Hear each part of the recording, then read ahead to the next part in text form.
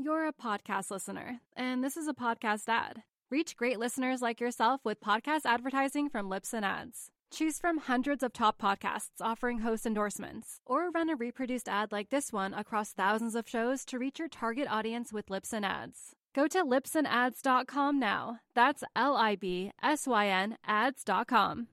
Hey everybody, it's Johnny Unicorn. I have a very exciting guest today. I am going to be interviewing Kathy from the Strictly Anonymous podcast. She is known for many years to be taking the confessions and darkest, deepest held secrets of all of her anonymous callers and then sharing them with the world so that we all get to see a glimpse into what other people's lives actually are like behind the curtains. And so I am thrilled to be able to have her as a guest today and actually be able to interview her for the first time, well, for me, and actually ask her some questions instead of her asking her callers questions. So come with me. It's going to be a very fun day.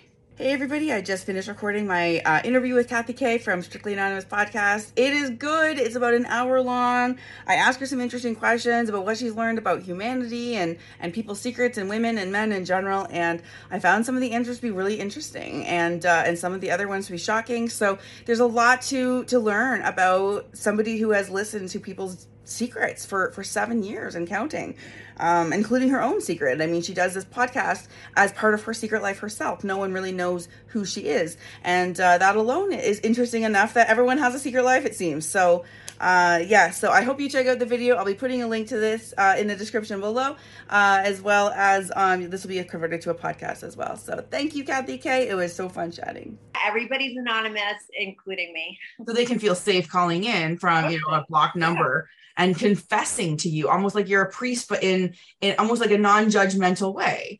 And then you sharing these stories with other people gives insight to these other people into the secret lives of others. And that's valuable in tremendous amount of ways, as I'm sure you know.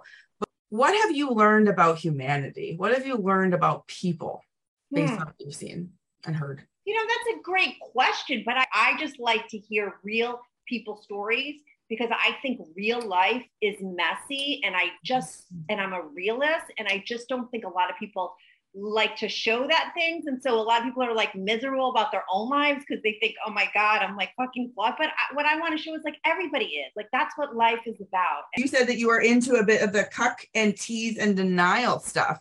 Totally. And just the more I listen to people, I would put things together. I would never use the term I'm into tease and denial until somebody called in and talked to me about it. I'm like, oh, that's why I've dry humped in my 40s. And that's why I've been like, no, let's only we can't do anything, and created weird boundaries just so I could have hot, no touching anything kind of sexual, crazy experiences, Wow. Like I said, I would have never labeled it that way until I heard people put it to terms. Me and you are wired more the same. Yes, not only are we wired, we're wired very similar in other ways too. So I'm going to just wrap off a few that I found to be interesting correlations. Yeah. So you were a badass in school. So was I. You said you got kicked out a few times. You too? I didn't get kicked out, but I had the record for most female suspensions, and I still hold it a badge of honor for that. I was a nightmare. I carved my name in the wooden bench in detention, so every time I'd add a little bit more to the curvature. Yeah, but you know what Barbara Corcoran would say? She's on Shark Tank. I love Shark Tank. She would say that people who didn't do well in school make the best entrepreneurs because they're not followers. It's not so great to be a follower, and people who are true leaders, it's very difficult to be in school because you're just always being told what to do. You can't really think for yourself.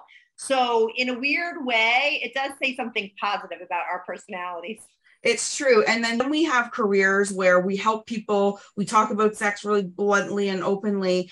And it's just funny, the other commonalities that I weave throughout, right? And and more that we probably haven't even uncovered yet. But it's just fascinating how the rebels from our, younger years turned into be rebels of, cultural conditioning, frankly. Yeah, it's interesting because